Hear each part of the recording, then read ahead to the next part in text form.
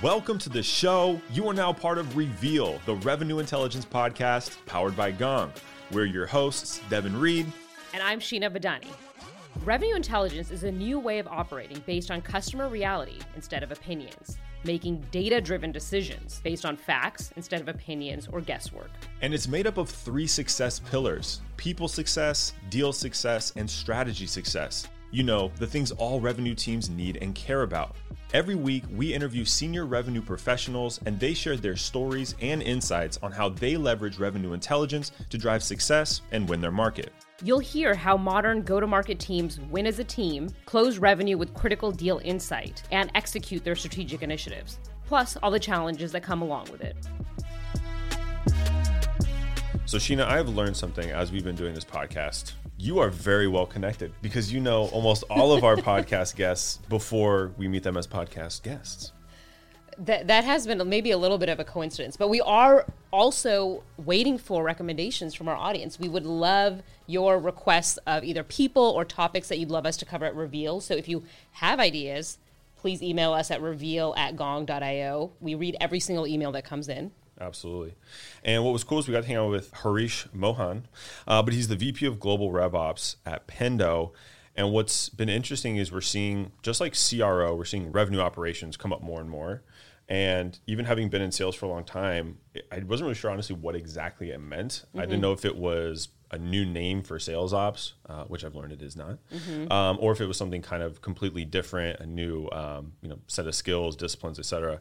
And what was cool was Harish said it's really about a new mentality and a way that they envision alignment, all with the goal of hitting that predictable revenue and becoming a predictable revenue engine.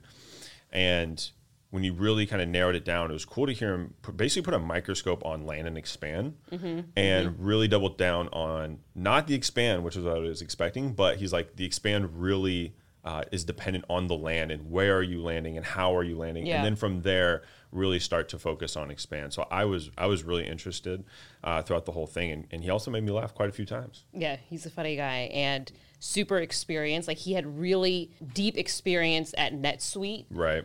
So, he has been through the startup world, like, since .com days, more or less. So he's kind of been through it a few times and has, seen the trends and now been able to bring that to Pendo where he is now. So I think there's a ton that folks can take out, whether or not you're in RevOps or not. Even as a sales operator, as a leader, as a manager, you can take a lot of insights out of how he looks at data. And one of the interesting things was also like, is the question that you're posing to answer worth answering in the first place? So stop and think about that before you just start running after the data. I should probably practice that a little bit more. Is this question worth answering? In your personal life? In my personal life and my work life, frankly, but in all aspects. Well, cool. Let's go and dive into our interview with Harish. We're joined here today with Harish Mohan, who is the Global VP of Revenue Ops at Pendo. Hey, Harish, how you doing? Hi, Sheena. How are you? And Devin, good to meet you. Likewise. So you're getting back from what you call semi-retirement. What was semi-retirement and what did you do over that period of time? First, number one, I think it was very fortunate after a 15-year great run at NetSuite to get a little bit of time off. Been part of that ride from when we were about 30 million in ARR to, a little over $1.5 billion. So learned a lot, did a lot, and it was time to take a break and enjoy the spoils of all of that productivity. So, took a step back and just wanted to figure out what the next adventure is, but get some downtime before that. And I will say the most disconcerting thing was on day one when you have a lifelong addiction to email and you wake up every morning and go to bed every night without a full inbox is when Outlook said no more messages. That had, there was anxiety involved, but got through that without any therapy. And it was great, and I was kidding around. I split my days on pants days and no pants days. Where, just take some relaxed time, and those days where towards the end where I got involved in a little bit more consulting with organizations just to get, just to balance off and get cerebrally challenged. But got a lot into auto racing as well. So just very cool. Nothing that felt really good. Well, glad you got some R&R, and now that you're back in everyday pants mode, what does your morning routine look like? I don't think I've ever had a daily standard morning routine. And I think that's part of the get up and go that I love. And, a large contributor to that is, when you run a global team, you kind of wake up in the morning and you get your cup of coffee. And I guess that is kind of routine. And you plug into work and you don't know which direction you're going to be taken. And in most mornings for a long period of time, you first have to wake up in the morning and figure out what city and country you're in. So that was probably a good 10 minutes and then get on with the day from there. And so moving more into, this new role, revenue ops is a newer function. How would you describe your role? And maybe an easier way to do that is, what's the difference between sales ops and revenue ops?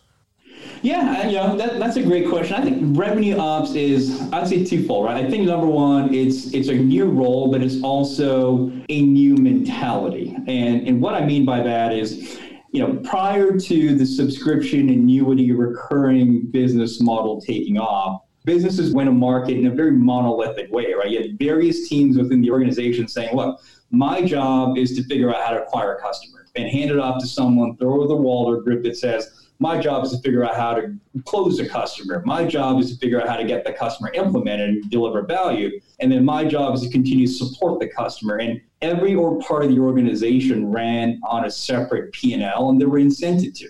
And the overall vision was hopefully that some of the parts become greater than the whole. And that works when you don't have to worry about things like lifetime value.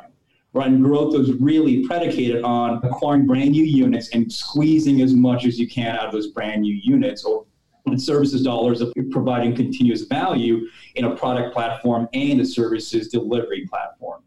I think RevOps for me is really kind of the genesis of, now that we actually have to worry about customers being empowered and having more decisions and providing the consistent value from when we first talk to them to continually how we expand them, someone's got to own that motion. Someone's got to understand what the outcomes of the strategy are and orchestrate all these different groups and break the silos between all these different operational efficiencies that are being optimized within the silos, and make sure that we're delivering an amplified outcome. So that's kind of the role I see RevOps going into. And actually, like I said earlier, I think it's more than just a role. I think it's a state of mind that any recurring revenue subscription business needs to embrace.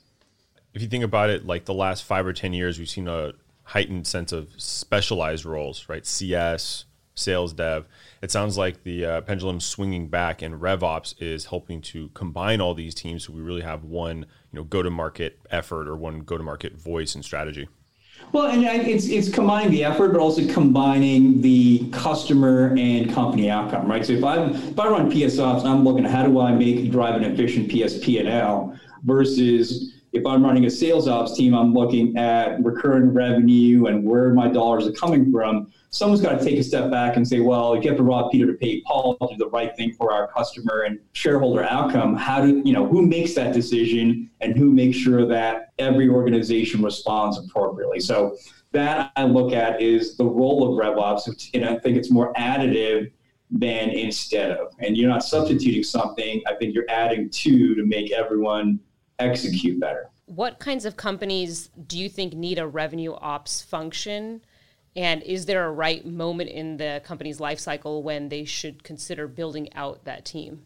The thought process and the idea of revenue operations and running your entire business against a single business model and what we call a single funnel, I think needs to be in place from day one, right? From the very get-go, you have product market fit. Now you're looking at how do I commercialize and go to market to take advantage of this great solution I've built that delivers value to customers in perpetuity, and where I want to invest and grow how I deliver value. Having the mentality of saying we're going to do one thing or two things and do it well end to end and make sure we have the hygiene and diligence and focus to pull that off needs to be there from day one. I think once you have that at scale and say, hey, each of these organizations now are built out to a critical mass where they need their own separate groups in order to make sure that they're operating appropriately, and we're going to build those individuals out, is the right moment to say, well, as we do that, let's make sure this business model concept doesn't go away and we continue having everyone execute against that single objective. I think that's kind of your pivotal moment or inflection point of thinking of, let's build out a revenue operations team to collaborate and create cohesion within all of my separate organizations that build out my go-to-market model. So before you were at Pendo, you were at NetSuite for almost 15 years or so as the Global VP of Strategy and International Ops. I'd love to hear a little bit more about the scope of that role and what are some of the major initiatives that you worked on during your time there that you're at least most proud of. I'll kind of break it into three arcs. Right? I think we were very lucky with NetSuite where we were the early pioneers of SaaS. Right? And I remember some of the early conversations I got into where we had to spend a lot of time on explaining why your data was not going to get stolen by the boogeyman because it wasn't in a server behind your wall. And actually, we do a better job than anyone else on it. So it was kind of Salesforce.com and NetSuite that were the pioneers of SaaS in the early 2000s. And my role over there kind of graduated into three career arcs. So I came in to really build out the pre-sales organization as we were moving from SMB to mid-market to enterprise. So spend some time really understanding and building out our motion on how does the NetSuite technology and platform differentiate itself in the business value it delivers. And as we did that, got responsibility in a broader go-to-market teams, our value competitive enablement, all the other organizations that then support sales productivity and make sure that as we add more capacity, as we grow our geographical footprint, as we enter new verticals and segments, then we have a predictable model of growth and seller outcomes. And finally, towards the end, as we post-Oracle acquisition, really ran all of go-to-market, which we called in turn Suite Success, right? So we took this business model we had, we branded it, and everyone at NetSuite, whether you were in sales or PS or HR or IT,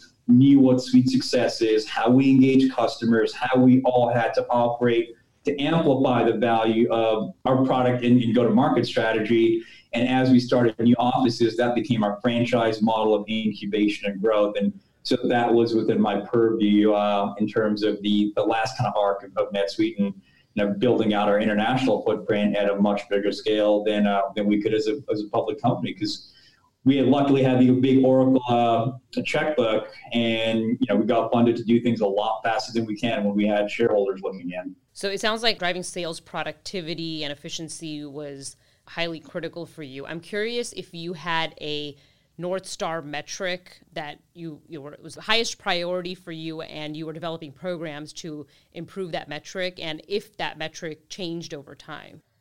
The two core metrics for us always going to be, NPS and AR, right? I mean, I think that's for any company around the world that is in a similar business model right now. The way we would look at that, though, is rather than say, well, to get that metric, what is each group? And kind of comes back to what we built this thing called Suite Success to do, was how do we build a collaborative go-to-market strategy where we all optimize our metrics against the right benchmarks that led to great NPS, and that also provided a very productive avenue for ARR growth. And so the kinds of things we look at in the very beginning is, okay, how do we differentiate ourselves in customer value? Are we doing a good job of that? And we would look at our overall ARR discount, ARR discount trends and see how do we stack up pricing, packaging, and from a competitiveness standpoint. Being a services-driven implementation, we'd also look at, well, are we doing the right things across the life cycle where we're able to deliver customer value, but with a motion where we're getting more recurring dollars out of each logo than services dollars? Mm-hmm. How do we create more effective services offerings? And in fact, even with NetSuite, we moved the entire services organization to be compensated and measured on ARR as a primary metric rather than their P&L and billing. So we moved them over to help drive this core metric, core outcome. From a sales perspective, the things that really matter more as well, rep participation, right? As you're growing your base of sellers, you need all these sellers to be productive in order, and that was the easiest mechanism to drive growth, right? Rather than, if you looked at it, we had to make a decision on, well, do we spend $1 million more on marketing spend? Do we spend $1 million more on productivity tools and initiatives to drive increased participation? We take into increased participation on heartbeat, right? The ROI on that was measurably more significant than spending $1 more on marketing. So we did a lot of work to try to maximize rep participation before spending $1 somewhere else. Then we'll look at just general onboarding, right? Time to first logo. Have we set the organization up so that new sellers contribute early? And we actually did the math early on a few years ago where we could improve new seller ramp by 2 months. That would add 35% growth on gross against in any financial year based on their early and frequent participation. So we spent a lot of time making enablement a participant of this business model and actually quantifying their outcome as a sales outcome rather than looking at them as a support function. Then we look at sales cycle time, velocity, et cetera. So kind of we optimize our approach against a benchmark of metrics and had everyone then build their business model against these core set of outcomes so that at the end of the day, it's plug and play. And the key words, we have repeatability in the model, no matter where we set it up in the world. When you look back at some of those initiatives, are there one or two programs that you helped drive that you felt made a huge impact towards rep participation, or another one of the areas that you were measuring? Would love to hear a little bit more about how the tactics of one of those programs worked. Yeah, there's a few things that we tried, I think, that were kind of novel that worked out really well. I mean, in terms of driving, let's say, rep participation earlier in their ramp and getting them to, time to first strike to get more, more efficient. We looked at, for example, and kind of a balanced outcome, right? So in any organization, you get your high quality inbound leads and you get mid-low quality. We knew the high quality leads had a very high conversion rate. And for us, it was about making sure that we had the right seller working those early in order to protect downside risk of conversion. Now, in how next you want to market, you bring a new seller, there's going to be higher risk of them fumbling around as they ramp trying to get their first transaction done. So what we did is for particular carved out lead types, for example, we would partner a new seller with an existing seller. We'd split the deal where for the new seller, the probability of conversion goes up. For an existing seller, it's a great secondary way to go make some money for their pocketbook. And for the company, we protected the downside on that particular buyer not converting because we knew that was going to be the very big part of our bridge to growth. So that was something that we instituted about 2 years ago. And really, number one, drove early participation and drove time to first strike down in a very efficient manner. But number two, what we saw was that the conversion rate actually improved overall. So kind of a guide for us that we had significant revenue leakage because of these, high quality pieces of demand going to new sellers that didn't know what to do with it. So that was kind of a geeky win, but a big win. And we actually, one of these things that Oracle looked at and said, holy crap, maybe something we should do. And the second big driver really for us was Suite Success, right? I mean, it requires significant organizational change. I think about how you build product, how you package your product, how you price your product, how you run your sales motion, how you run your delivery motion. What and how do we get these motions to work together, and how do we drive the customer success motion out of it and make sure everyone's incented and change incentive plans appropriately, and also educate our customers and buyers in a different way, right? So required significant organizational change. And I think the first year and a half, we probably saw diminishing returns based on adoption. But overnight, the contribution on AR, discounting, everything we're looking for started trending the right way. And honestly, it's a very, very significant part of our continued success of how we keep growing 30 to 40% year over year. All right, everyone. In every episode, we have a data breakout, a quick sidebar to look at the data. Harish says RevOps is all about understanding the outcomes of sales strategies and optimizing them across departments. This reflects a shift in focus away from the sales process and towards the buyer's journey, or in other words, switching the lens of optimization from first call to close and towards first touch to renewal. The former is specific to sales, while the latter encompasses all go-to-market teams involved in engaging, winning, and keeping customers. And this approach is in direct response to the shift in buyer expectations. With 80% reporting, they now expect a buying experience that closely resembles a B2C buying experience. In short, you need to make it easy and enjoyable for your clients to buy. Here are some impossible to ignore trends to confirm. According to a Forrester study, customer experience leaders outperform those lagging in customer experience on the S&P 500 index by nearly 80%. Additionally, their customers are 7 times more likely to return to the company, 8 times more likely to try other products or services offered, and 15 times more likely to spread positive word of mouth. These stats are intriguing because they go beyond close rates and start to touch on renewal rates, upsell opportunity, and customer advocacy, all which help businesses grow their ARR. As you can see, putting the buyer's journey at the forefront of your approach comes full circle and aids in all aspects of go-to-market success. I mean, it seems like some of these efforts are pretty massive in scale. You have to work across multiple functions, inside sales, your sales team, sales ops, marketing, et cetera. How do you ensure that everybody's on the same page when you're rolling out a huge effort like this?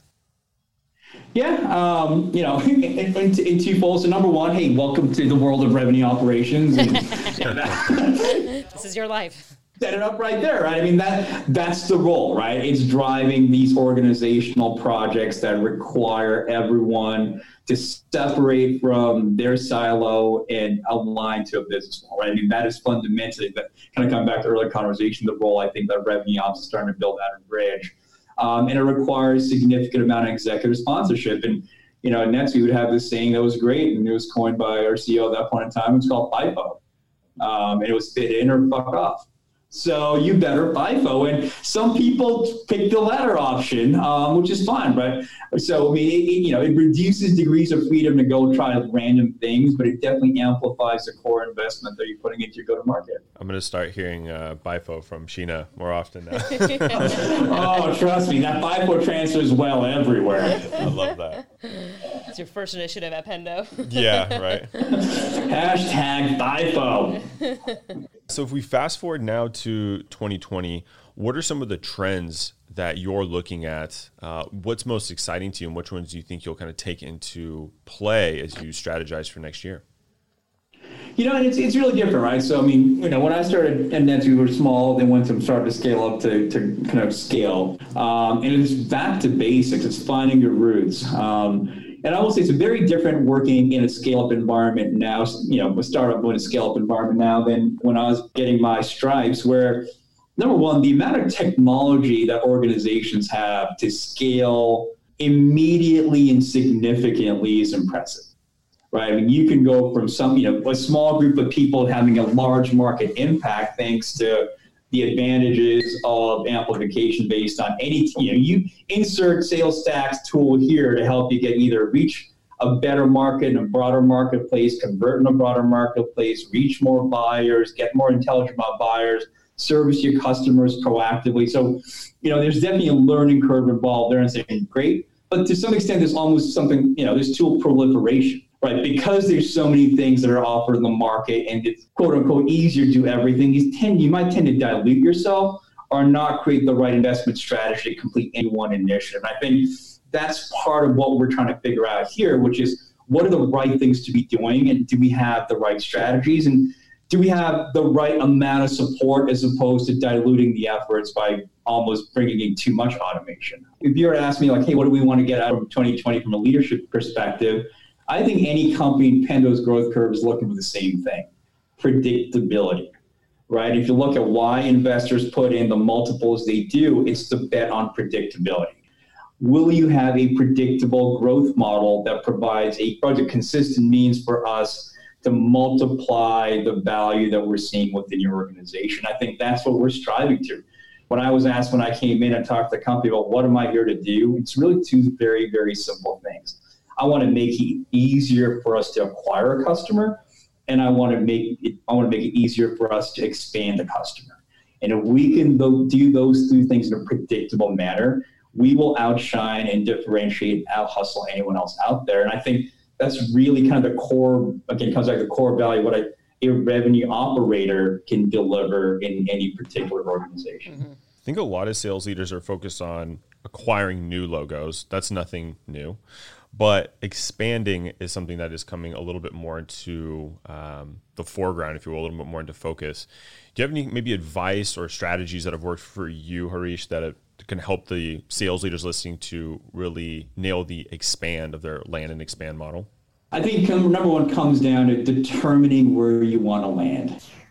And for any sales leader, my advice would be, as much as you give a lip service to ICP, that's really important. You're not going to battle and win on every single front to start with. Like in marketplaces are large, and especially if you're a company like Pendo, where we're creating a category, the marketplace could be as well infinite. Where are we going to really establish our land? An expansion motion really then is a factor of our land motion. And for us, it's really, I think that's kind of part of the growing up identity crisis that we're working through is where do we add the most defendable value? And then once we're in, how do we create a motion where we are partnered with our customers to drive increased value in how they leverage Pendo to solve their business challenges, but also, gives a good means to drive a good commercial outcome from Pendo through that process as well. Mm-hmm. And the good news for us, I'm going to go play, please, Pendo uses Pendo for that. So we completely, we have visibility into how our customers are leveraging our solution, what they're doing, what they're not doing, mm-hmm. understanding those behavior patterns and building a playbook there. And honestly, that was one of the reasons I was very interested in making this move is this is a very business problem that I was solving at NetSuite towards the end. And it takes a lot of effort. Understand, when there's a lot of organizations out there in this domain now and building out this category, and I think there's heat and momentum here because you're not going to expand unless you know what your users want out of you and are able to predict their next motion. And that's the most valuable insights you can have. Touching on predictability, it's one of the most challenging things that a company is trying to forecast. What are like the top 3 factors that throw off predictability and make it so hard? Like it could be inside or outside factors. Yeah, I'd say number one, I look at, not understanding your market and playing in a very broad marketplace arena.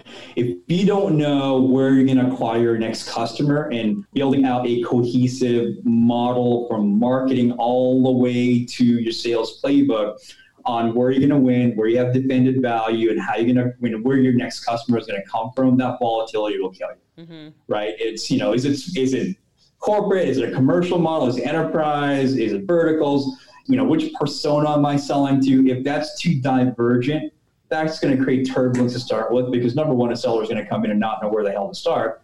Number two, it's very hard for any marketing organization to build a brand demand model that tries to cater to every single go-to-market strategy that anyone could dream of. So I think having an identified true land, ICP is critical. Number two, I think everyone will say like the enablement of your sales team in providing a consistent manner to build and execute pipeline, having the right stages to find that give you visibility is key. And I think number 3, it's having the hygiene to say no, right? So if something takes you away or is divergent from your core vision and purpose, mm-hmm. put it on pause, come back to it, but stay true to your true north and make sure that you're building out the motion most effectively against your single strategy. Yeah, I think that ability to say no to seemingly fruitful or rewarding opportunities is super critical for startups and hypergrowth companies.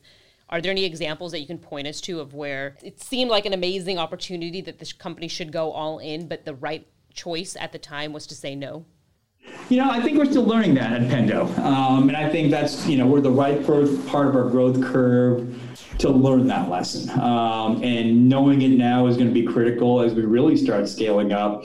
We had a lot of pull because, when you're not in a market in any scale, you're going to get a ton of inbound organic demand. And we had a lot of pull to get into a lot of countries. For example, India, Brazil, and China being the biggest, right? Marketplace, again, huge. Appetite for NetSuite, huge.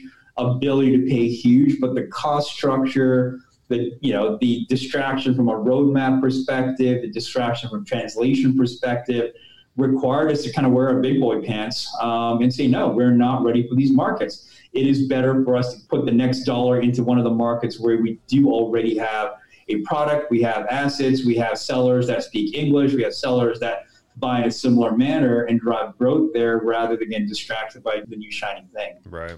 Is there anything else that you are super laser focused on that you wish you could answer, you can't? And potentially there's data that would ultimately help you solve that unanswerable question.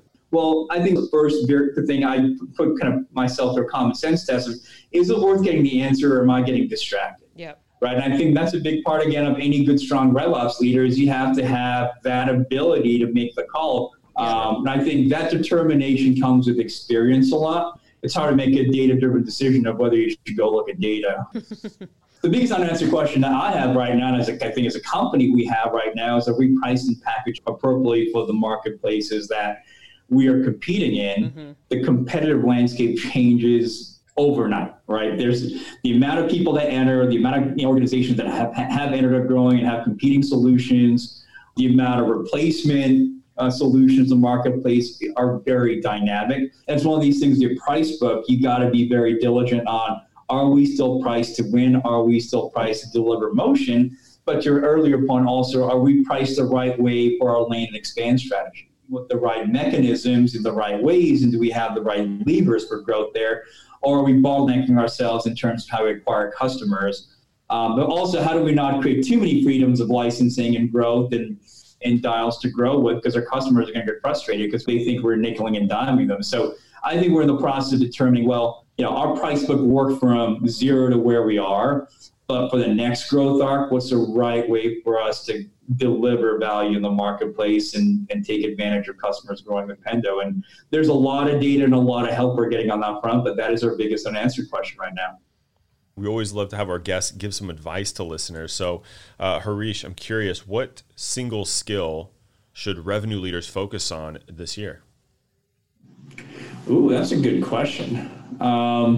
I think the one skill that all of us need to continue, especially with the evolving marketplace and changing marketplace, and generally the environment of the country, is to be empathetic, right? Especially if you're in a growth curve of Gong and Pendo, you're asking a lot from your sales organization and go-to-market organization. There's a lot of learning, there's a lot of anxiety, there's a lot of uncertainty, and your ability to be empathetic through that and drive that change in the right way is going to be critical. Yeah. Lots of existing people and process and tools to help you manage through that change. But if you don't have the empathy for your people as you drive it, you're going to lose great human capital. And we're still in a very competitive economy, right? People want to go where they think they're heard and where they think they can win and where they think they can make an impact. And as a sales leader, it's up to you to create that environment. If you could describe sales in one word, what would that be? I'd say winning. And it's winning for your customer, it's winning for your employees involved in that motion, and it's winning for the shareholder. But if we do it right, the outcome should be a win on all fronts. Nice. I love that. Yeah, we have in one of our company operating principles is win as a team. So it's more than just about me as a rep winning or just me as a sales org winning. You have to look at all of the different stakeholders and how can we all be in it together. Fantastic. Awesome. Fantastic. Well, Harish, you made me laugh. You made me think. I am truly excited that you're able to join us on Reveal. Thanks so much for your time. Thank you, Devin. Thank you, Shannon. Every week, we bring you a micro action. It can be as simple as something to think about or an action you can put into play today. Since Harish had us thinking on exactly what the difference between revenue ops and sales ops is, let's think through if your business is ready for revenue operations. Here are a few things to consider. Is there someone specifically focused on bringing the different silos together so they're operationally sound? Have your silos reached a critical mass where they need their own dedicated ops person? Is there someone specifically focused on bringing the different silos together so they're operationally sound? And are you prioritizing collaboration and cohesion across teams to execute your go-to-market model? If you answered yes to any of these questions, then you might be in a place where adding revenue operations as a function makes sense. Did you like today's episode? Subscribe now so next week's episode will be waiting for you on Monday. And if you really like the podcast, please leave a review. 5-star reviews go a long way to help get the word out there. And if you're not ready to give a 5, check out another episode and see if we've won you over by then. And if you have any feedback or you want us to interview one of your favorite revenue leaders, just email us at reveal@gong.io.